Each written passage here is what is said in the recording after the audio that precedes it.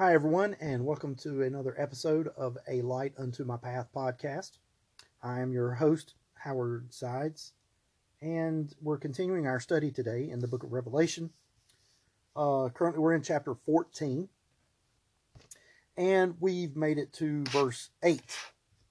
And this is the second of three sections of chapter 14. At the beginning of the podcast, I like to break it down for you so you just have those if you're making notes, or if not, it just kind of helps you keep up with where we're at. So chapter 14 can be divided into three parts. Again, the first part, verses 1 through 5, describes the special company in heaven. Verses 6 through 13 is the second part, which describes a special commission in heaven. And then the final section, verses 14 through 20, talks about a special command in heaven. So there's a company, a commission, and a command. And the special commission, again, talks about, is broken up into three parts. The first is concerning belief in verses 6 through 7. Verse 8 is concerning Babylon. And verses 9 through 13 is concerning the beast. So today, in verse 8, we're going to discuss this topic of concerning Babylon. And within this verse, it gives us two parts of this thought of concerning Babylon. First of all, the ruin.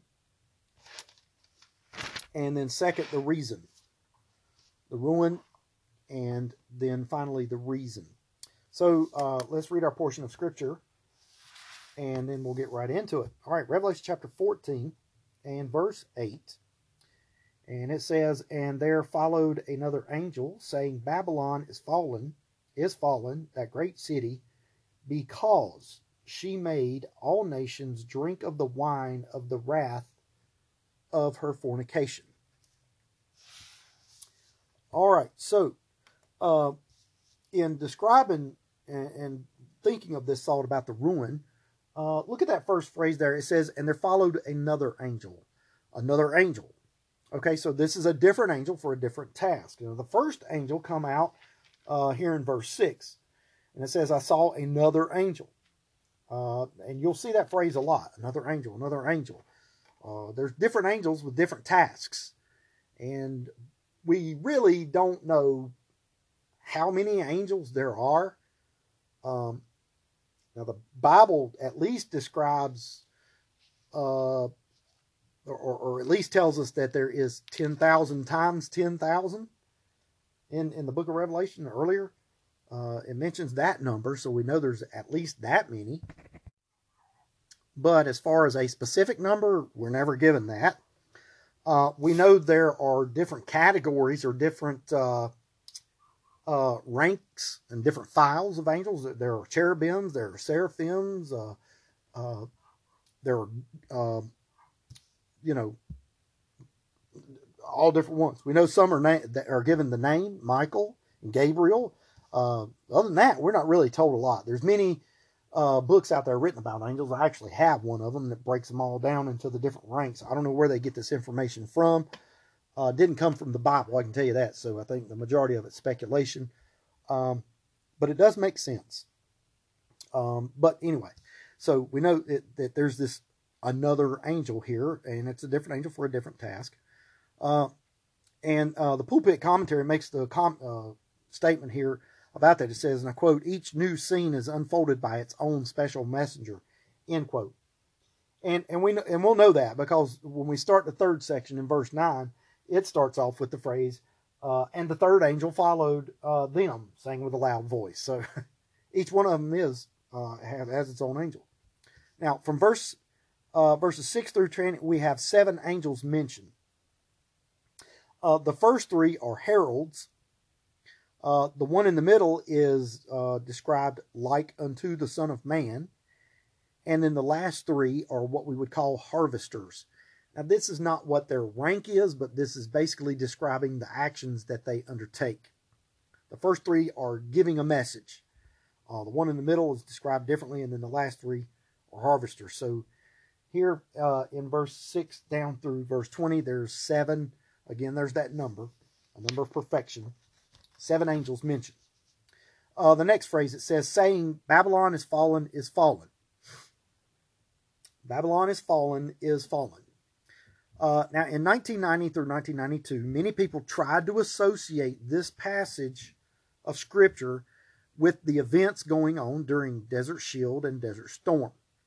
Now, ancient Babylon, if you don't know this, it is located in Iraq, and during that time, Saddam Hussein was in the midst of a massive rebuilding project where he wanted to rebuild ancient Babylon as it used to be, and then claimed to be the heir of King Nebuchadnezzar. Now, how was he going to do that? He was going to claim to be the reincarnated heir of King Nebuchadnezzar and reestablish the Babylonian government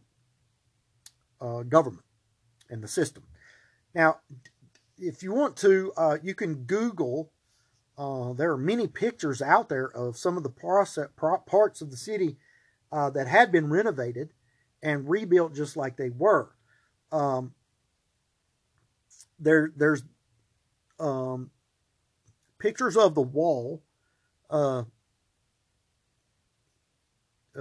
that's the background of where Nebuchadnezzar's throne was, and this supposedly is where God wrote on the wall saying that he was displeased with Babylon and all that. There are pictures of the bricks, and I'm reading from the captions here. I've seen them several times, but anyway, the bricks had Nebuchadnezzar's date stamped on them from about around 400 BC. And it basically says that he was responsible for the empire of Babylon, its prosperity. When Saddam was rebuilding, he had the bricks built into the walls just as Nebuchadnezzar did. Although Saddam's bricks say that he is responsible for the rebuilding of Babylon and will someday rule the empire versus Nebuchadnezzar. And then there's the famous picture of the, I forget what it's called, the something gate. But it's blue and it's got these pictures of the lions on it and things like that, big arched gateway. Yeah, he was well on his way. And there's no telling how much money he put into it, how many people he'd starved and died of starvation just so he could try and claim some glory and honor all on his own. On his own. I can't get it out. All right, so Babylon here in our passage is symbolic of the world power, whoever it may be at that time. We do not know who it is. It was the title for Sodom because of wickedness. It was also the title for Egypt because of their cruelty. Here it is generally accepted that at this point in time the world power will be Rome. It will be called Babylon because of pride and idolatry. You think, where does the idolatry come from? Pride's easily describable. I mean, power. Look at what I've done. Idolatry, we'll get into that a little bit later. Very soon, as a matter of fact. Within the next few chapters. Yeah. The Preacher's Complete Homiletical Commentary says this, and I quote, "The type of all cities that stand in the pride of self-reliance and so put dishonor upon God. Is not this great Babylon which I have builded," is the phrase in Daniel 4 and verse 30. Babylon is clearly an emblem of some principles which have been more or less accepted by all nations, and which will more or less involve all in the consequences of their fall. So there's, I guess you could say that phrase, there's a little Babylon in all of us. That's true there. The next phrase, is fallen, is fallen.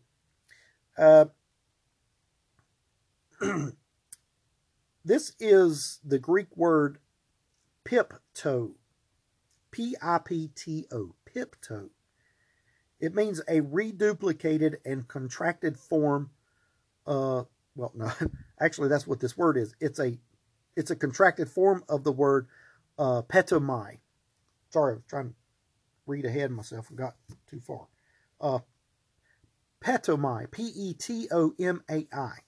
That means to fly. So here it means to fly, to fly.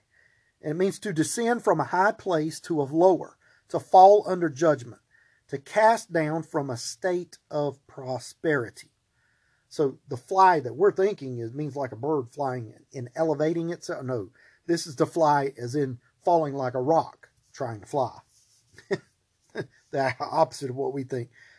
J. Vernon McGee in his commentary, he says this Greek word, pipto, is in the prophetic aorist tense. In other words, God's prophetic word is so pure that he speaks as though the event had already taken place. It is just as sure as if it were history already, end quote. And we've had aorist tense verbs, aorist tense phrases before. And it is such a strong, powerful statement that, yeah, it's literally spoken of as, although it hasn't happened yet, that it's history. You mark it down, it's done. It's a done deal. So this angel is announcing something as though it has already happened. And the repetition of the word fallen, or the phrase is fallen, represents an announcement of the failure of two systems. Now you remember, Babylon represents the religious system, which we're going to describe in chapter 17 later on. And it also, secondly, represents the governmental system, which we'll talk about in chapter 18. So Babylon, as a whole, is two systems, and you'll see how that works out. Basically, the religious system actually ends up collapsing and is taken over by the political or the government system, chapter 18, and that's where the beast wants to have all the power for himself. Remember, there's the false prophet and the beast, the Antichrist. Well, the Antichrist wants all the power and ends up taking it all for himself there. The next phrase, that great city.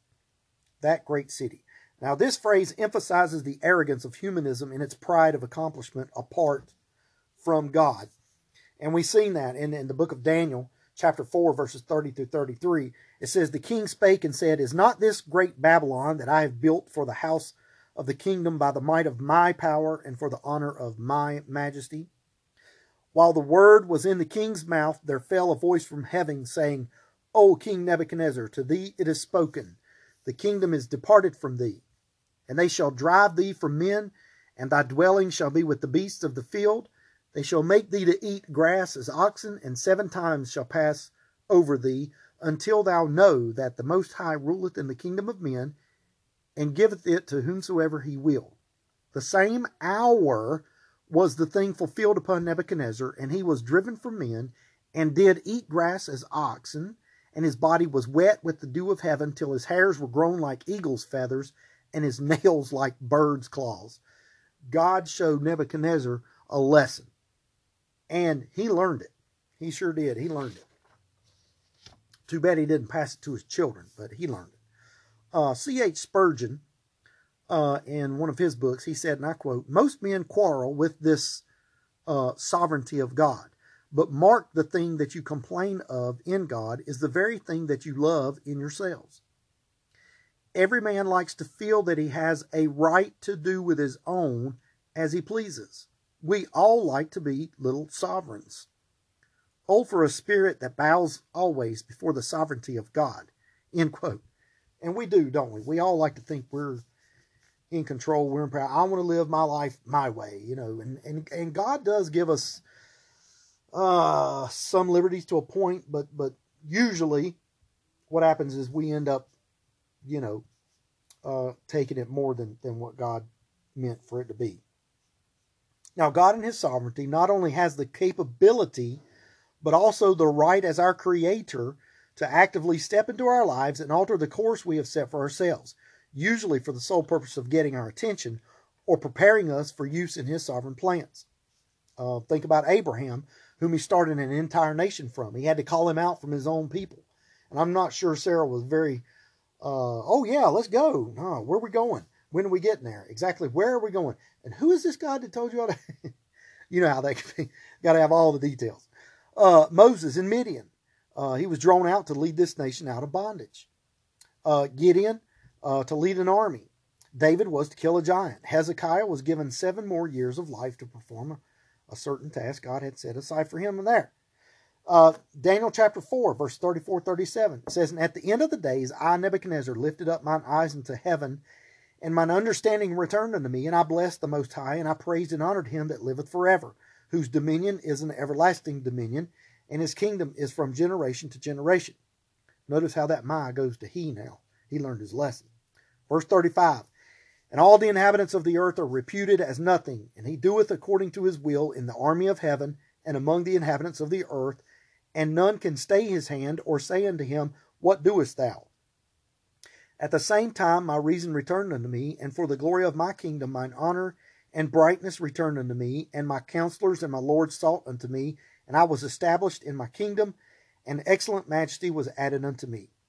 Now I, Nebuchadnezzar, praise and extol and honor the kingdom, or the King of heaven, all whose works are truth, and his ways judgment, and those that walk in pride he is able to abase." End quote. Well, not end quote, but in the scripture.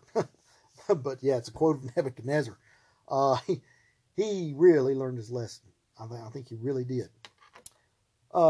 So, again, this phrase, great city, is spoken of here. It's commonly believed to be Rome. Now, we do know that this religious system that comes about is going to be worldwide. It could actually end up being Islam. I mean, that is kind of, hard to think. But remember this. Remember how this whole thing started with Abraham to begin a nation. And he had so much time and nothing happened. So he said, well, all right, we got to make things happen ourselves. So he had Ishmael. And then all of a sudden Sarah gets pregnant and has Isaac. So you had Ishmael and Isaac.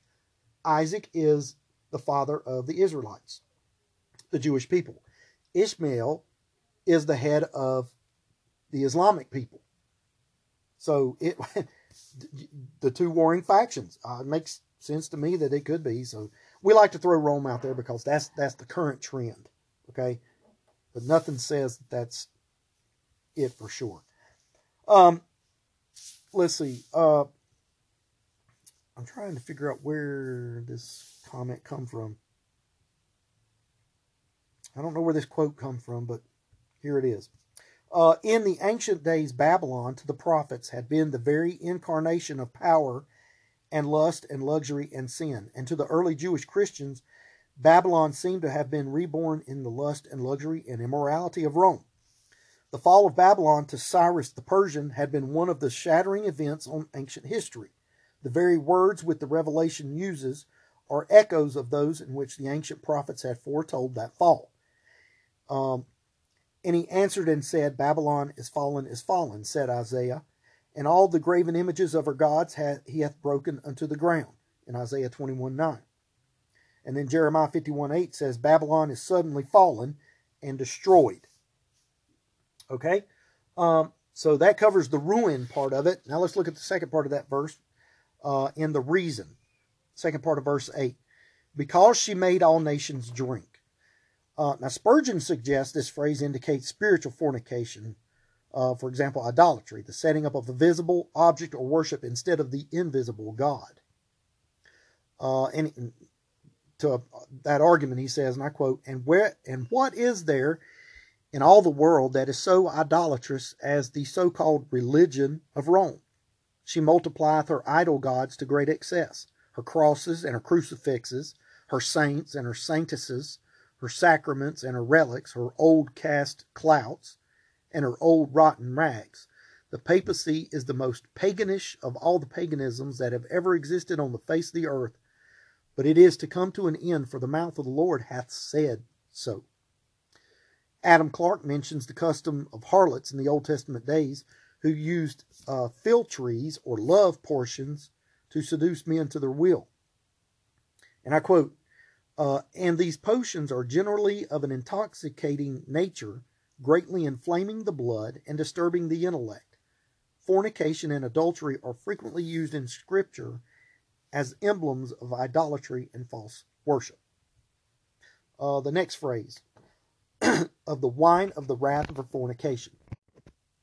Now, this phrase is an expression for the wine cup of a harlot who uses it to weaken a man's resolve against her seduction. Adam Clarke says, and I quote, "No nation of the earth spread their idolatry so far as the ancient Romans. They were as extensive as their conquests, and papal Rome has been not less active in disseminating her superstitions. She has given her rituals, but not the everlasting gospel, to most nations of the earth." Jeremiah 51:7 says, "Babylon hath been a golden cup in the Lord's hand, that made all the earth drunken. The nations have drunken of her wine, therefore the nations are mad." William Barclay says in his commentary, I quote, "The idea is that Babylon had been a corrupting force which had lured the nations into a kind of insane immorality. The background is the picture of a prostitute persuading a man into immorality by filling him full of wine so that he could no longer resist her wiles. Rome has been like that, like some glittering prostitute seducing the world." And then Matthew Henry says, and I quote, "Observe, 1, what God has foreordained and foretold shall be done as certainly as if it were done already. Number 2, the greatness of the papal Babylon will not be able to prevent her fall, but will make it more dreadful and remarkable. Number 3, the wickedness of Babylon in corrupting, debauching, and intoxicating the nations round about her will make her fall just, and will declare the righteousness of God in her utter ruin. Her crimes are recited as the just cause of her destruction." Okay, that's the end of that section, and we'll pick up with the third and final section of chapter 14 in the next podcast. So we'll stop there. And once again, I will say I'm glad you joined me on this podcast. I hope you've enjoyed it. I hope you've learned something, get something out of it. And hopefully you'll join me on the next podcast. Let me remind you again to continue to pray, continue to read, and study God's Word on your own. I put these notes out there to kind of help us, and we should all study it on our own, though. It helps us to grow individually. So again, thank you for joining. Hopefully you'll join me on the next podcast, and have a great and blessed day. God bless you.